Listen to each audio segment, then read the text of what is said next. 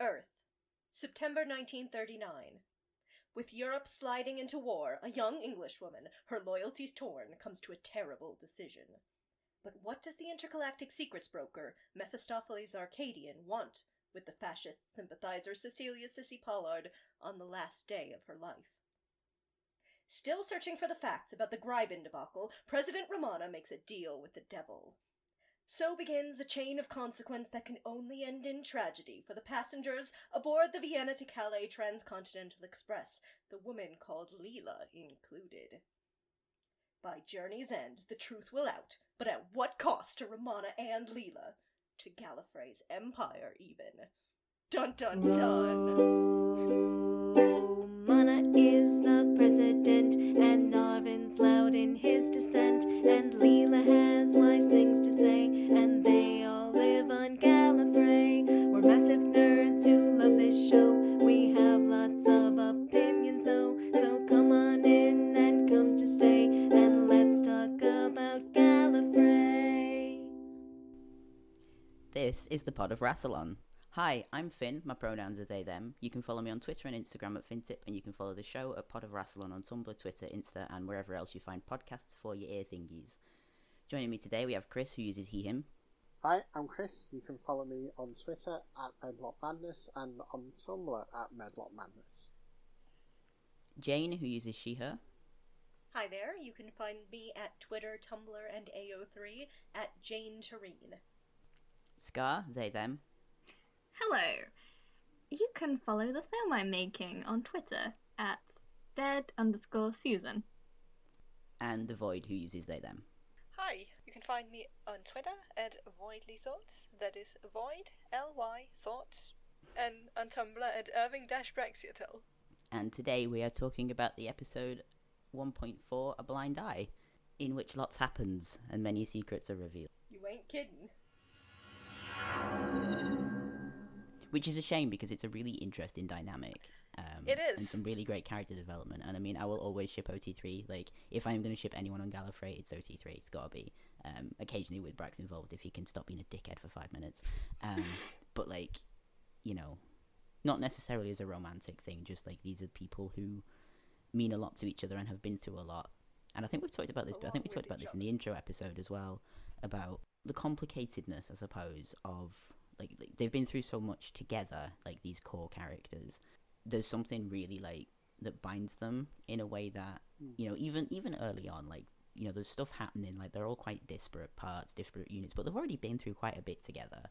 And like, you know, next season and the season after, it really, really picks up. And whether you ship it as like, I'm kind of stealing Jane's words here, but like whether you ship it as like a romantic thing or whatever. And it's the reason that I love Babylon 5, it's the reason that I love Plague 7, like, it is about and Pacific Rim as well, it is about the connections between people. Yeah, I've not seen enough of it, but, like, yeah, it's about the connections between people, it's about the things that bind people together, and the way that their stories interlace with each other, and, like, yeah, the clever plotting's really cool, the clever, you know, like, really tricksy, complicated stuff that's really rewarding as a listener. But the thing that sells me on shows will always be the characters. And I mean, we've barely talked about plot in this episode. I really like the way that they set it up at the beginning. They're kind of like, here's like about half of the cards for this episode. Good luck guessing what's going on. Arkadian lays most of it out on the table right at the beginning. And it keeps you going. It pulls you along. It offers you little bits and goes, oh, but you think you've got it? Here's another piece to the puzzle. And it's going to trip you up completely. It's going to make you sort of think about it totally differently. Anyway, I shall get off that high horse. Just a very minor thing about what you said about the plot. I like how they have the like disclaimer via Arkadian of like, no, this isn't any of the time travel, World War II story cliches you're expecting thing. And I mean, even, you know, the fact that they had that as the background, but that wasn't really relevant. Like, I mean, yeah, sure, but it was Sissy who was the focus of the plot, of everything that was happening. It wasn't, you know, everything that was happening that was powering it. It was her, and it was her story.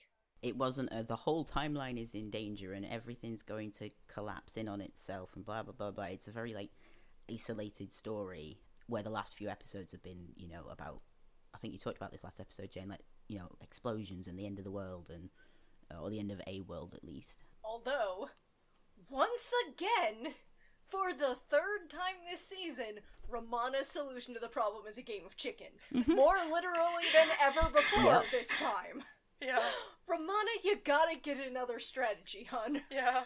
I mean, I've kind of noted, like, I'm pretty sure this would, like, somehow qualify as a form of torture.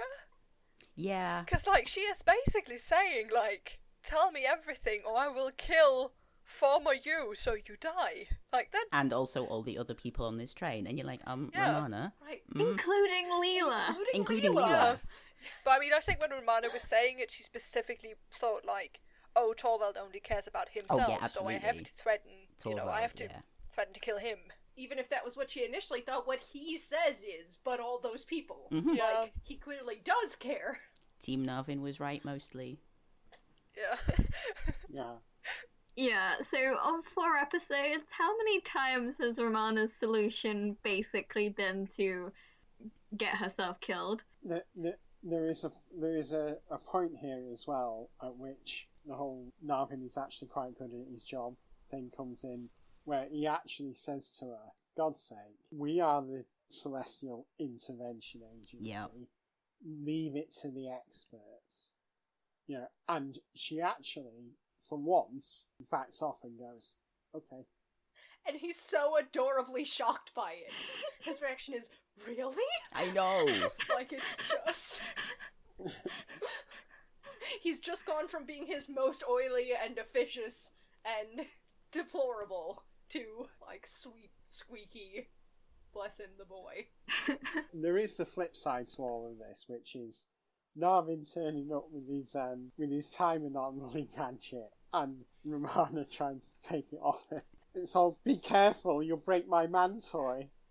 It's more like it's a machine that goes ding. It goes ding when there's stuff. That's what Narvin's got. He's got a it goes ding when there's stuff machine. And I love it. But the fact that the president of one of the most powerful planets in the universe and the coordinator of the CIA are literally fighting for control of a gizmo like children. Mm-hmm. Yeah. I wish Gallifrey was a TV show. I know. Can you imagine the gifs? That's what I was gonna say. I've just remembered when you were into the shippy stuff is Romana and Narvin totally knew each other before this. Like, they know each other way, way, way too well for them to just know each other in these 4 episodes. Like, their dynamic in this whole thing is so, like, I understand how you work, I understand where your buttons are and how to push them. Yeah. They get each other, and the shipper in me wants to make a lot of that, but, you know, like, at very least they have a history. I refuse to believe otherwise. How many words? Hmm? How many words was your fic, Jane? The fic that you're talking about does not actually involve them knowing each other beforehand. No, I know. I was just making a joke about the shipper in you. There's a mere 120,000 words of it void. A point I wanted to make, or something I thought about, is we don't actually know how long it's been between the inquiry and A Blind Eye. I'm definitely getting the feeling that it's been a while. We know that from Weapon of Choice to... I mean, I say a while, I'm not talking like years, you know, but... Months, potentially. I was thinking like weeks, maybe, like, you know, 6 weeks, something like that, but we know that from Weapon of Choice to the inquiry, it's 2 weeks, because Dargle tells Narvin and Brex, 2 weeks, gentlemen, you have 2 weeks. So we know how long has passed there, but... There's quite a bit between this one and Lies as well, because it even says in the episode intro, it's like, some time has passed. Yeah, we have that whole interaction when Romana comes back and finds Leela talking to Sissy and Miss Joy, and you very much, like, there is a dynamic between them. You know, they're like, how many times, Leela? To me that says, you know, there is an established dynamic there. So I think it has been a little while. There's a lot of unspoken communication there as well. Like, a lot of stuff that's kind of like, Romana will say something and Leela knows exactly what she means. or Leela doesn't have to say something. But there is also the bit where, like, Leela just, like, picks someone up and pins them to the wall, or whatever she's doing, because the implication is very much that Leela is holding her up in the air because Romana's, like, set her down instead of, like, let her go or let her sit down or something. It's just like, don't you think you're being a little rough, is what Miss Joy says. And Romana's just like, set her down, Leela. Like, is Leela just, like, bench pressing her or something? Like, just deadlifting her. Yeah. Yeah, pretty much. On a similar track, pardon the pun, given the episode. Choo-choo. The immediate aftermath of the Torangid revelation. Torangid. When Romana starts, where she actually goes, Leela, it's a reaction of pride, but it's also a reaction of, don't, Romana, because I know what you're going to do. I need no comfort. So it's both saying, I'm going to retain my pride in this moment, even though I've just been torn to bits. But also, it's that, stay away from me, because I know what you like and I know what you're going to try and do. That definitely adds to that idea that they all kind of know each other at this point. Yeah, they've definitely, like, developed their dynamic. And like we said about how this episode is the most Doctor Who-ish of them, it makes sense that this comes as the last episode, because, you know, we've had 3 episodes to establish what Gallifrey is, and that, you know, the heart of it is, you know, Gallifrey and political drama and all that. And then, you know, you get a break from that and you get to have some shenanigans on Earth. Also, I don't know if I even have a point of this, just I love the moment of comedy, the whole Romana and Narvin's whole conversation when their first meeting, and Madam, the Alps are in the other direction. Are they? Damn. Yeah. And let Romana swear. Yes. I had a lot of feelings about Leela and violence in this episode that are much bigger than this episode. So, The Face of Evil is one of the serials I've rewatched the most, partly because I love it despite the terrible, terrible soundstage, and partly for Leela canon. And there's a big emphasis there on the Doctor being like, violence cannot be your first response to things. This is how you have been trained, but I am going to teach you better, which is problematic in its own way. But I think she takes that to heart. But then, as she's traveling with him, there's a lot of, Leela, you know, where's that Nitro 9 you're not carrying, right? He wants her to be violent when it's useful, and then feel bad about it, right? And Gallifrey just keeps doing that to her forever, right? It's the, oh, you savage, how can you be so vicious? Except when it's useful for us, and then where's your knife, Leela? Like, she gets really, really emotionally fucked around when it comes to other people's responses to her physical capacities to defend people, which is not something I think she has to be ashamed of. Like, and in this episode, I think it comes out a lot in her, you know, she's very calmly plotting cold-blooded murder. And it hurts me. She's also very clever, right? Like, she figures out, there are no Time Lords on that train with her, and she figures out the whole time thing. She knows exactly what it is, and she goes one step further and gets to the implication of, if I kill this Torvald now, I can stop him from killing Andred in the future. Which is some pretty complicated timey-wiminess. But she wrestles with the morality of that as well. She does. Just from what you said about the Time Lords being hypocritical about, and also using her physical capacity, she is literally employed to be Romana's bodyguard. Like, it's, you know, it's her job to defend people, and the way, as you said, the way they respond to that with derision. Yes. Yeah. Which, you know, they would never throw it if she had a Chancellor Guard personal bodyguard. Unless, you know, it was Winter and they were making fun of him for being Winter. And the constant comments about her body, right?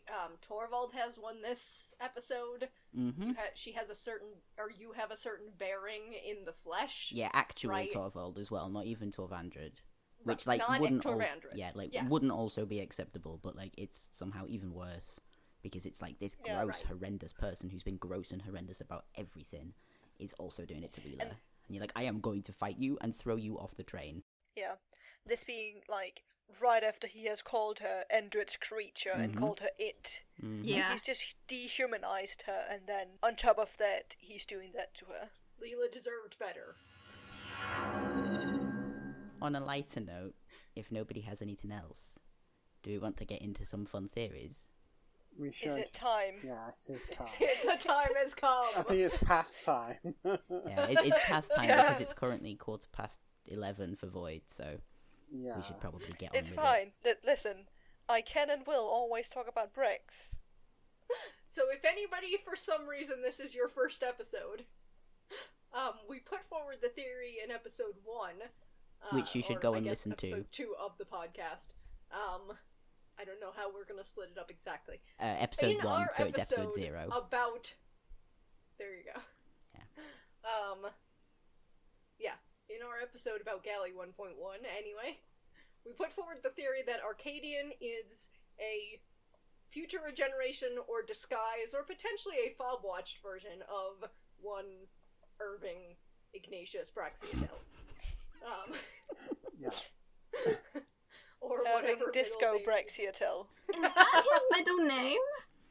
No, I'm No. just making No. it up. Irving Surprise Praxiatel. Oh, don't. We'll go back to the Overfield if we do that. I mean, that was, remind me, what was his, but in Empire of Glass, he has this, like, signet thing, which has initials on them that are not his. JLB, something like that. Amazing. But anyway, it's 3 letters, and they are not to do with Irving or Brexiatel. I mean, the B could be, but...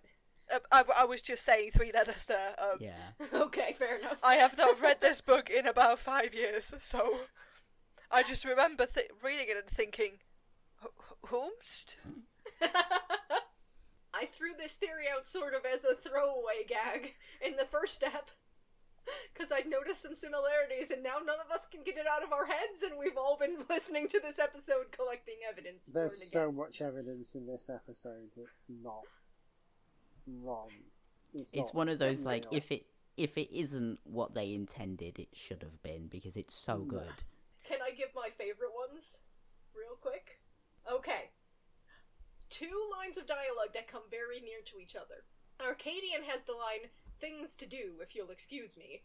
Brax has an almost identical line in the previous episode, which it's not that distinctive of a line, but still, the much more distinctive one, in the previous episode, Narvin used the phrase, "the arrogance of the man," right? Very loudly and angrily about Brax. In this episode, Romana has the line, "the arrogance of the man," about Arkadian. Yeah. That is all. There's also just a lot of his lines, like, I can hear them in Miles Richardson's voice, right? Especially, like, So, you know, yeah. he walks around calling people my dear and everything. You're like, part of that is in playing up the, you know, he's Mephistopheles Arkadian, which is very much a persona. But also, I can hear Miles. The biggest one for me is, "We're both swines, madam, utter rotten swines." I'm sorry, if you can't hear that in Miles Richardson's voice, what are you doing in this fandom? It is such a hymn line. Also, just the cascade of the heavens is like pretentious in a Brax way. I mean, I've got so many, but there's one here when we get some thunder, and he says, "I do love a bit of Stern und Drang." Yeah. Now, I actually had to go and look that up. I only know that because of redacted Wizard World things. It's such a artsy reference and so obscure that it has to be a Braxism. So, from Wikipedia, literally, storm and drive, usually translated as storm and stress, was a proto-romantic movement in German literature and music that occurred between the late 1760s and early 1780s. I'm Mozart, sorry. Speaking madam? of Goethe. I'm sorry. That is a reference of a curator of fine arts and antiquities. It is. Now, another line that is also similar to that is, actually forgot the context, but he has a line at some point where he says, "There are certain recordings in my collection," and there's just, like, a tiny bit of emphasis on collection, and I think, like, maybe it's only there because I was looking for it, but still, who do we know who has a collection? Also, he does the humming! The last thing I Yeah, hear yeah. from him Yes, in yes, the yes. whole episode is him doing the humming! Yeah. I know, I've got a point about it too. And then there's the whole thing about him basically having sold Sissy to Yeah. to Miss Joy. This is one That of my one's on my only con things- list. Yeah, this is one of the only things that I'm. As a piece of memorabilia. No, that's on my pro list. It is very, Yeah. very definitely on my con list. Yeah, Yeah, same here. Really? Treats people as things No, is a it's- Brax No, trait. but no, not in that way. Not in that way. Well, I'm in the pro camp, but I'm in the I pro think, camp like, too. he is very much like he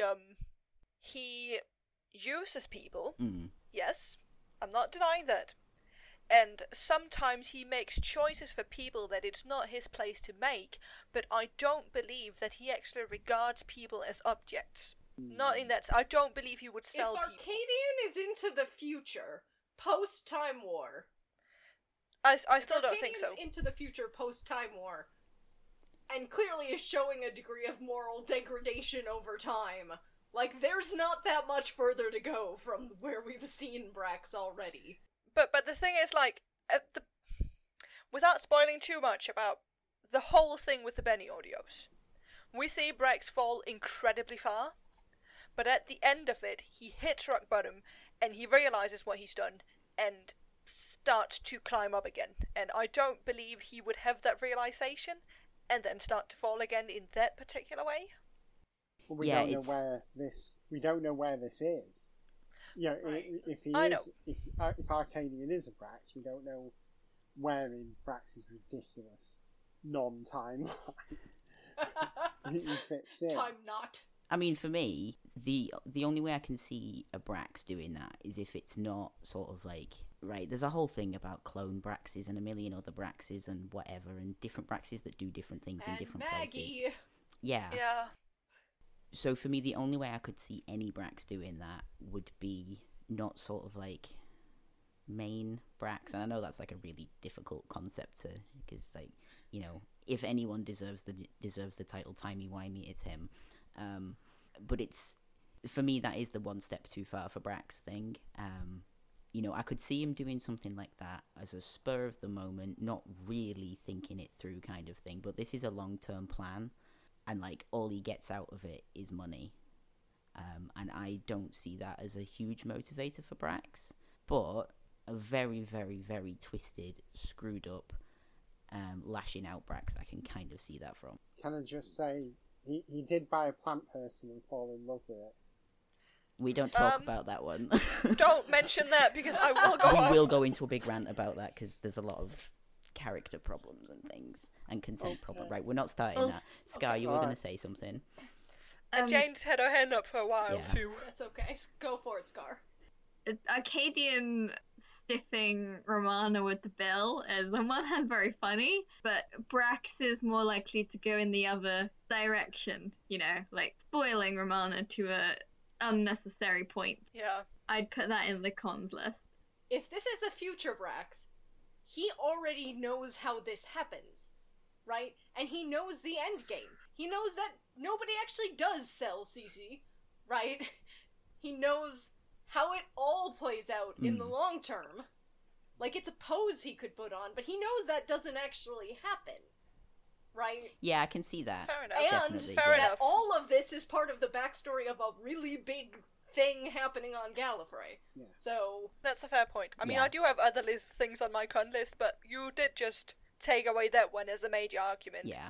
It's hard to tell if it could be Arkadian totally knows what's going on, but he doesn't seem to know that Andred replaced Torvald because, you know, he starts the whole drama of don't go with him, Madam President. He's the person trying to kill. I mean, that could have been an act. Hmm. Yeah. It's hard to tell whether it's just, him trying to choose the most dramatic moment possible to start the reveal, but usually I just read that as he doesn't know. Yeah, I mean, I think that's how it's intended, but with this reading of it, you can also read it in that other direction. Yeah. That he's just pretending. Picking the most dramatic moment. Remind me who is the professor, whatever, head of theatre and drama at Theatrology. Yeah, that's the one. Yeah. Also has an unhealthy appreciation of Shakespeare.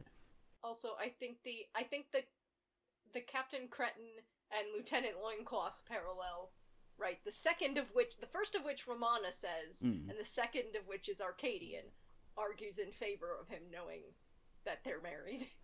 See, I can see that point. I hadn't considered that, but at the same time, I do kind of have it on my con list also, because Brex has so much respect for Leela, and Arkadian very definitely does not have respect for Leela. He calls her my dear. He has more respect for her when they're alone together, I think, than he does in public. I mean, like, my only issue with them being alone together was when he slept her awake, but other than that, like, that whole scene, I was like, yes, I want this to be Brex, because I want Brex and Leela to have had that scene together. I would just like Brax and Leela to have more scenes together. Honestly, yes, that's kind of why.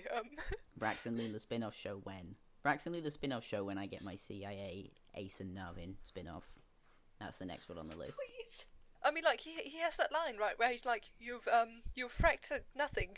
And the fact that he went to, like, everything else is happening, but he did go to find her further down the track, which Romana didn't bother to do. Something was up there. Like, without this reading, that doesn't make a lot of sense. Like, why would Arkadian go for Leela? Right, again, and, like, calling her my dear when they're alone and there's nobody to hear, right?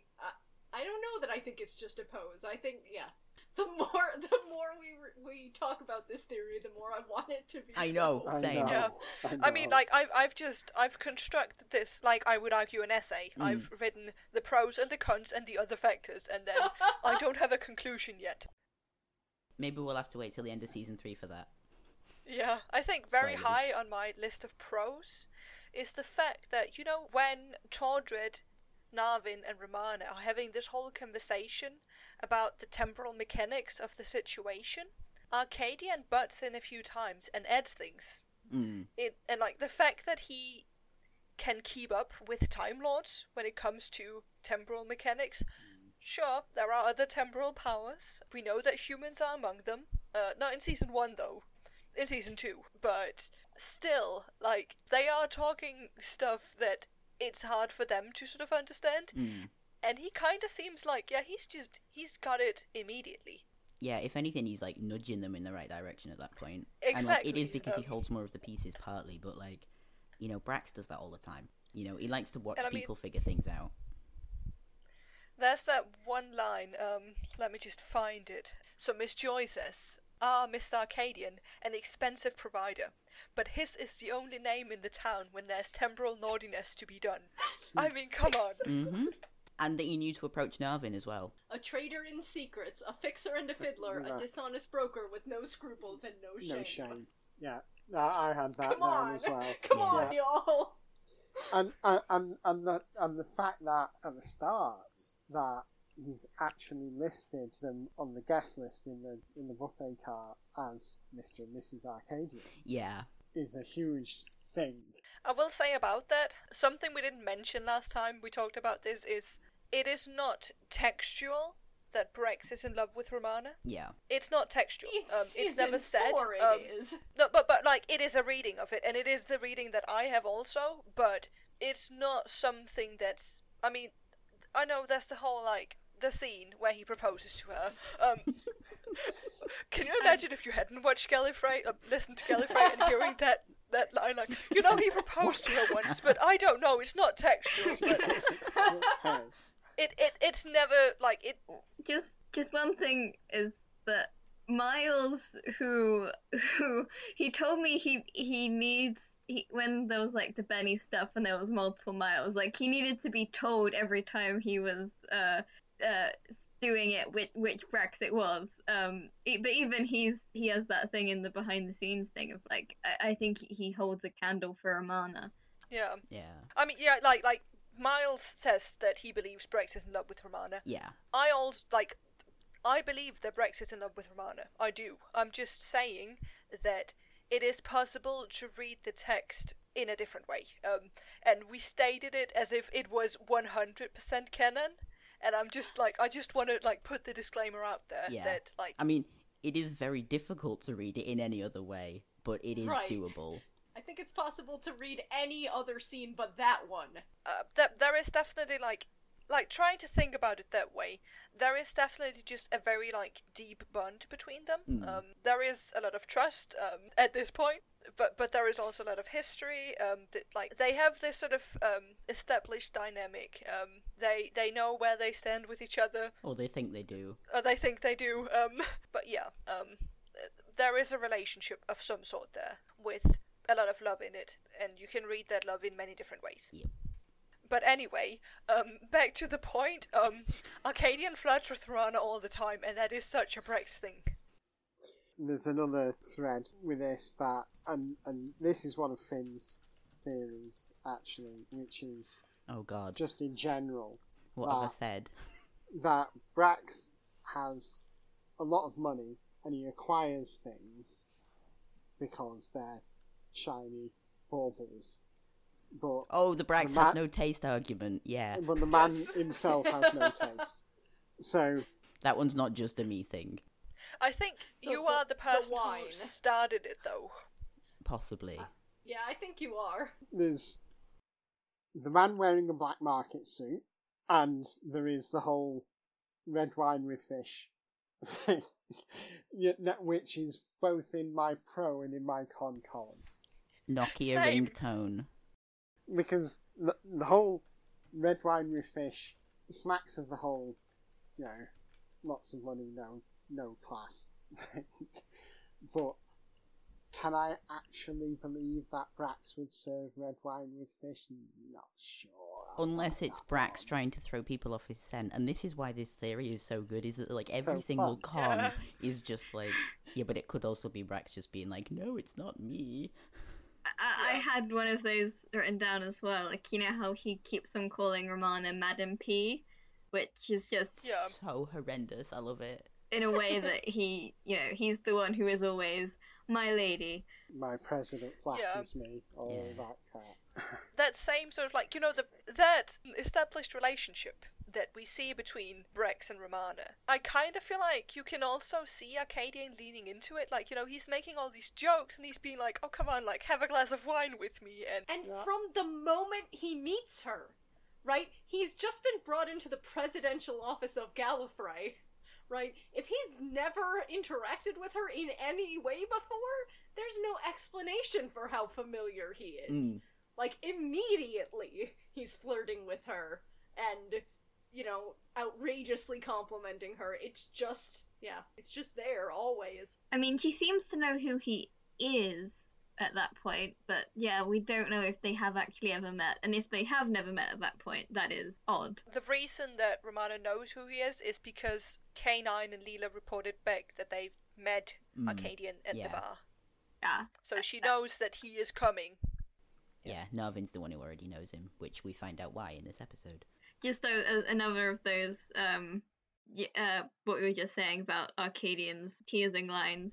Another one I had down was, you won't mind me taking this little liberty, and I expect you to take nothing else. Also good. Very briefly speaking of the sun, I would just like to segue for a second into, we haven't talked about one very big thing that happened this episode.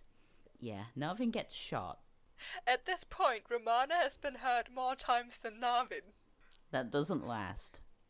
Spoilers. I know, but I when it happened, I was like, but actually though, because she was shot in the first one, in Weapon of Choice, and Square One, when she's running from the servitor. I think the difference for me is Romana keeps putting herself in these situations of being like, well, go on then, shoot me. And it's done too, Narvin, isn't it? Narvin is just trying to get on with it and do his job. Yeah. And all these terrible things keep happening to it, The one thing I had written down for this is Narvin getting stunned is satisfying. Oh, it is. It is. He was very smug. He was incredibly smug, and he's an ass a lot of the time, and he deserves to be stunned in this one, but yeah. And extra amusing that he got that smug when, like, a few seconds earlier he was genuinely surprised and going, really? And then he just, you know, pushes his luck too far and... Listeners, I am so sad that we are not doing some sort of a video thing here, because you did not see the face that Jane made when Scar said that Narvin deserved it. I'm sorry, I it did was not... satisfying. Yeah. It's never satisfying to see our boy get pummeled in this way. I mean, it is this time just because he's being He's a a really... little shit! Yeah. Like, that's what's in my notes. My notes specifically say, and the first time our Narvin gets shot, poor smug little shit. Pets him gently. Yes, that is what my notes say. He's terrible, but he's, like, can't we stop the violence? We need an anti-violence to Narvins campaign. I will carry a sign. I mean, for the record, I did try to start one of those shortly before Enemy Lines came out, and as you can see, it didn't go very well. No. It involved a skeleton, Finn. That's the thing you're not mentioning. Oh, I'm trying not to talk spoilers for Enemy Lines, but like, because it is quite a way down, and people might be like listening along or whatever. But I mean, like, yeah, the day before I was like posed at that, because it was when I'd just done my first Narvin cosplay, and I'd like made like this stupid party hat that had Narvin Protection Squad written on it, and then not once, twice in one episode, or one serial, whatever you want to call it, twice. Oh yeah. Yeah, one box set. Spoiler alert, I'm going to say a big spoiler, pause for 10 seconds. They killed him twice in one episode. But he's still standing. And he's still Sean Carlson. Oh yeah, like... It's all okay. He got better, but I'm still mad about it. They killed Romana and Leela in that same episode, too. Right? Isn't it that one where they killed Romana and Leela? Yeah. Yeah. I mean, everyone dies, but Narvin dies twice. Yeah. True. But yes. And you have to listen to him being really scared as well. Anyway, that's not this episode. But yes, like, I stand by being satisfied. So, I have a few more points about Arkadian. Mephistophelirving. Okay, that's my new favourite one. I've been calling him it rolls off the tongue well. Mephistophelirving. Oh, sure. Even as a woman with a 28-letter name, I cannot agree to that. What? Mephistophelirving Arkadiatel. Yeah. You sounded as proud just to in think that a minute ago you couldn't say familiar. Yeah. You sounded in that moment as proud as Sean did in the behind-the-scenes thing where he just reels off Romana's name because somebody else is talking about how hard it is to say Gallifreyan names, and he's just like, oh, you mean like Romana de Vortrelunda? And you're like, that's what you sounded like. I'm still slightly offended that in the cosplay contest, the reaction was, you know her. Of course I know her goddamn name. It's my Wi-Fi password. Sorry. Anyway. Him. Which him? Let's see. What was I gonna say? The boy or the bastard man? Aren't they both the same person sometimes? Okay. Right, so, like, another time, like, because he's very definitely flirting a lot with Romana at the beginning. But at the end, though, you know, like, Romana is saying a thing about how the person who would stand to gain the most from a war with the transtemporal powers would be an arms dealer. And he says, like, in this, I cannot do it justice, but he says, you know, an interesting theory, madam. Prove it. That is a flirt, if I ever heard one. Like, the way he says it, it's very definitely sort of a come and catch me thing. It really is. Somebody please do a photo edit of the Catch Me If You Can poster. That is all. Well, the problem is that there is actually no canon for what Arkadian looks like, other than wearing a black market suit. Make it Brax in a fake nose. Or like, you know those like the glasses with the fake nose Yes, and the exactly, fake mustache? That's what I mean. Yes, Groucho Marx glasses. Yes, but please make it a picture of Miles where he already has a mustache. So he's got like 2 mustaches now.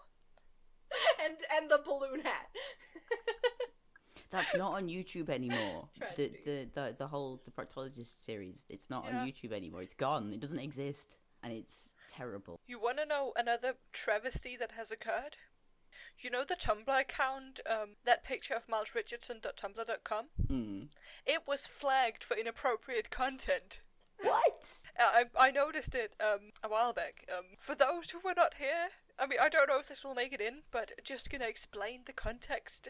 There is this one picture of Miles. He is quite young in it. He was in some play where he is like running across, he's doing some sort of stage play. He's running across the stage in boxer shorts with, there's some sort of like Fake plant leaf print on them, I believe. And he's got this weird expression, and he's holding 2 things, and I cannot remember what they are. But they are 2 wild things for... I want to say one of them is like a fake tree or something. Oh yeah, I think he's holding a plant, that's why I was like, there Yeah. must be a plant. It's not on the shorts, he's wearing the plant. Holding the plant. Very cerulean of him. But anyway, there was a whole Tumblr account dedicated just to reposting this same photo. But apparently Tumblr now believes that photo to be inappropriate. I will link this have to put photo in the Twitter. description because it has to be seen to be believed. You will thank me Yes. later. Or possibly not. As does the balloon animal picture. Mm. Yes. I did have back on track to the thing we're here to talk about. I did have 2 more sort of things on my con list on the theory. I don't believe, because Arkadian has worked with Torvald, I don't believe the Brex would work with Nazis. There was that whole fifth axis I think thing. Brex would use Nazis. I mean, I'm just, after, you know, the fifth Yes, axis thing? after, yes, I do know that. Fair enough. I just think with that in mind, like, I don't think he'd want to get anywhere near it. No. And the other thing is, like, these are sort of things where I'm like, if we're applying this theory, I'm just gonna ignore it. The working with Nazis thing, and the fact that Arkadian has a few sexist lines in this one, I mean, he is the one who calls Sissy a bitch. And he has that line where he's speaking to Miss Joy, where he says, I wrote it down. Oh, the knitting one. Yeah, very good, dear, now get back to your knitting. Mm. When I was in a very condescending way, Yeah. which is very sort of like, oh, you're an old lady, Yeah. go back to knitting, your opinion doesn't matter. Which, I mean, these are just on the list, but honestly, I like the theory a lot. And I'm just gonna say, well, if he is Brex, I'm just gonna Yeah. ignore that we part. just- I mean, yeah. with the same way that when, you know, when people write Brex sexist, and you're like, what? Where?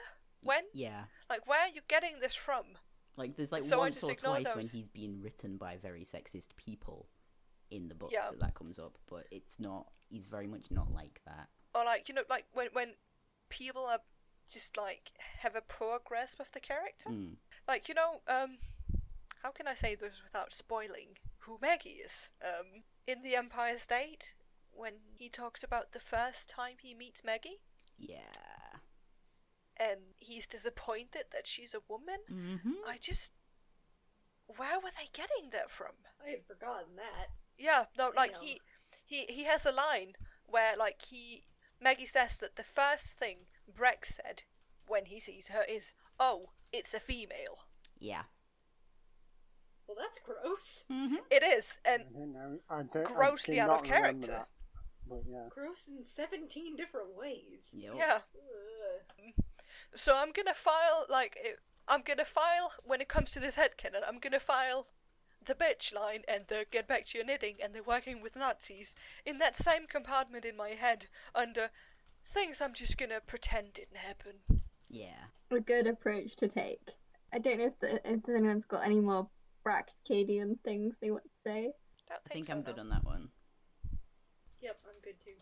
I only have 2 general things left. What about other people? I have one Brexcadial thing. The only person he touches is human, not a Time Lord. Which right, like he offers to shake hands with Romana, but like he knows she'll say no, Mm. right? The only person he actually physically touches is Leela. Yeah. It's almost like Time Lords have touched telepaths. Almost. A fact which is never used to the full extent it should. Yeah, I lied earlier when I said I had nothing actual to say about the Alps conversation. I did actually have a thing to say. The line before that with like, I am free to go wherever and whenever I choose without submitting a bunch of paperwork first. I mean, is the president literally above all laws, or just the temporal ones? I get the feeling Romana wants it to be above all laws because she's being a little bit she dictatory. is not above the first law of time, she isn't. Mm. I mean... That's sort of heavily implied later on. Mm. Narvin doesn't challenge her on her being able to be wherever and whenever she chooses. So presumably it is part of the presidency that the president isn't subject to Gallifrey's law that, you know, like makes renegades illegal and means that everyone's meant to be on the planet unless they have official clearance to be elsewhere. And presumably it's like a thing that presidents get as tradition and no one actually really uses it, because why would a president want to leave Gallifrey? It's you know, it's the most superior place ever. But to go on holiday with their girlfriend. But yeah, Romana is obviously actually taking advantage of this. And yeah, it's an early bad sign, I guess, in hindsight, knowing the whole Imperatrix thing and how power mad she gets, that she is starting to think of herself as above the law. Team Narvin was mostly right. And my only other thing was, I mean, it's just interesting to me that it manages to tackle all these very serious themes of fascism and xenophobia, and you know, with the backdrop of World War II. And like the plot that Torvald created, I wrote down that Andred called it an isolationist agenda written by neoconservatives, a hydra-headed plot. So like very literally outright terrorism on Gallifrey. But the episode itself, until it gets really into all of that plot-heavy stuff in the final act, it's almost like a comedic farce. You know, you've got all these characters appearing and no one's who they say they are, and it manages to also just be like, also feel like an entertaining Doctor Who-ish romp. It's a bit of a romp, yeah. Romp is the word I would use as well. That is really true. Although one of the good things about it is, so Arkadiatel actually says, you know, oh no, we're not doing the whole, you know, and it's actually the writers going, we're not going to do the whole, what if the Nazis won the Second World War? It's cliche and it's boring. Every sci-fi series there ever was has done that. It's done in everything. Everything does it. I mean, like, comics do it. Like, there's so many variations of the same trope, and it's kind of like, no, we've got these people here and now. Like, I mean, including Doctor Who. Yeah. Oh, yeah. No, absolutely. Yeah. When they're not busy glorifying Churchill. But this so is much. It's such a subversion. It's all about the Gallifreyan plot, really, and most of it is all of these, like, the interactions between Romana and Narvin and this whole, like, boss and co-worker and everyone's trying to one-up each other. And yeah, I think The Inquiry and The Blind Eye are the best of season 1, just as like the strongest episodes, though Weapon of Choice does a pretty damn good job as the pilot. And Square One didn't happen, right? That episode you've never seen. Yeah. Listen to. Season 1 is, you know, it's 3 episodes long. It's really quick. I would have a hard time ranking them, but I think I have to agree on that one. I think Square One is my least favourite, but they're so hard to compare for me. Like, they're very different stories, each one, even though they've got so many threads that link through them all. There's a lot of variety in the tone of the episodes, which is cool. I like it. But the characters feels cohesive, which is really nice. Yeah. I think, agreeing to what you're saying, I do think that A Blind Eye is the one that has the least re-listen value for me, and it's not that I dislike it, it's just that it's such a... that they're dealing with such heavy subjects that honestly, I don't always want to re-listen to it. Like, it's... I mean, art that makes you uncomfortable is still art, and I'm not denying that it's good. I'm just saying that sometimes I just want to listen to Gallifrey without having to, think about all these things. Yeah, there's a couple of Benny episodes like that for me as well. Yeah. The ones in Guernsey particularly. Yeah, that one. Same. So, there are only a few minor things that I wanted to mention. One is that despite what we've just said about cliche, the parallel tracks thing is just... They just have fun with it, and it's good fun. And the thing that I like about it is we've all been on trains where there'll be another train running parallel with you, and the points on the track, maybe because you're approaching a station or whatever, brings the two trains so close together that you think they're going to collide. And it's even more so in if you're in a tunnel, and then you get the reflection of the other train that mixes with yours in the window, and it makes it look like you're on that train. Yeah, exactly. You're having an American there, Jane. Yeah, we train travel is not nearly as much of a thing here. So Come I to look Denmark. at that specific. No, I was about to say, right, in my giant 9-month odyssey that I have planned, where my train is almost my exclusive method of travel, I'm sure I will have that experience. Undoubtedly.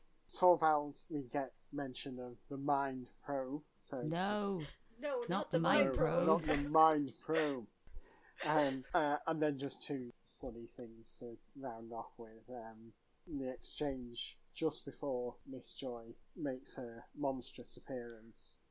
Leela says, "Something is wrong, I feel something running up my spine." And Sissy says, "What, like backache?" Which tickled me. And then I can't let this episode go without my favourite, one of my favourite Gallifrey quotes, which is Narvin's utter astonishment of, "Leela, you brought that savage to an embargoed time zone," and Romana's response, which is just, "Shut up, Narvin." So yeah, I love it, and I know I say it far too often, but it's just excellent. We were saying about farce. It's the height of farce. It's Fawlty Towers level farce. I mean, to be fair, that line's just Gallifrey in a nutshell, isn't it? Yes. At least the first 3 seasons. That exchange there is Gallifrey in a nutshell.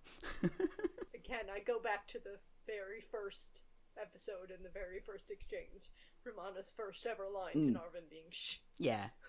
Does anybody have anything else? There was a little thing that I noticed when the train stops, and Leela says that the whistle of the train is a banshee's wail. So just a little, it's just a funny little thing in Irish folklore, which is where banshees come from. When a banshee is wailing, it's because a relative is about to die. And I like that little detail being there, because, Sissy is there, and, her whole deal is that she is a relative of Charlie's, So, I don't know if that was intended. It could also just be, Leela says something there that's Leela-esque. But I like that particular, I like that, the little reference there to the actual mythology. 2 related points. She also declares at the end of the episode that now she knows her husband is dead. Right? Another death of a relation. Mm-hmm. But also, how does Leela know what a banshee is? I know! I was wondering too! Maybe it's the translation thing, right? That's usually what I put this kind of thing down to. I've had to not talk about the translation thing, because I have some weird thoughts. And most of them are to do with the fact that Torvald, when he's pretending to be Eric, has a stupid accent. Speaks like Dracula? Yeah.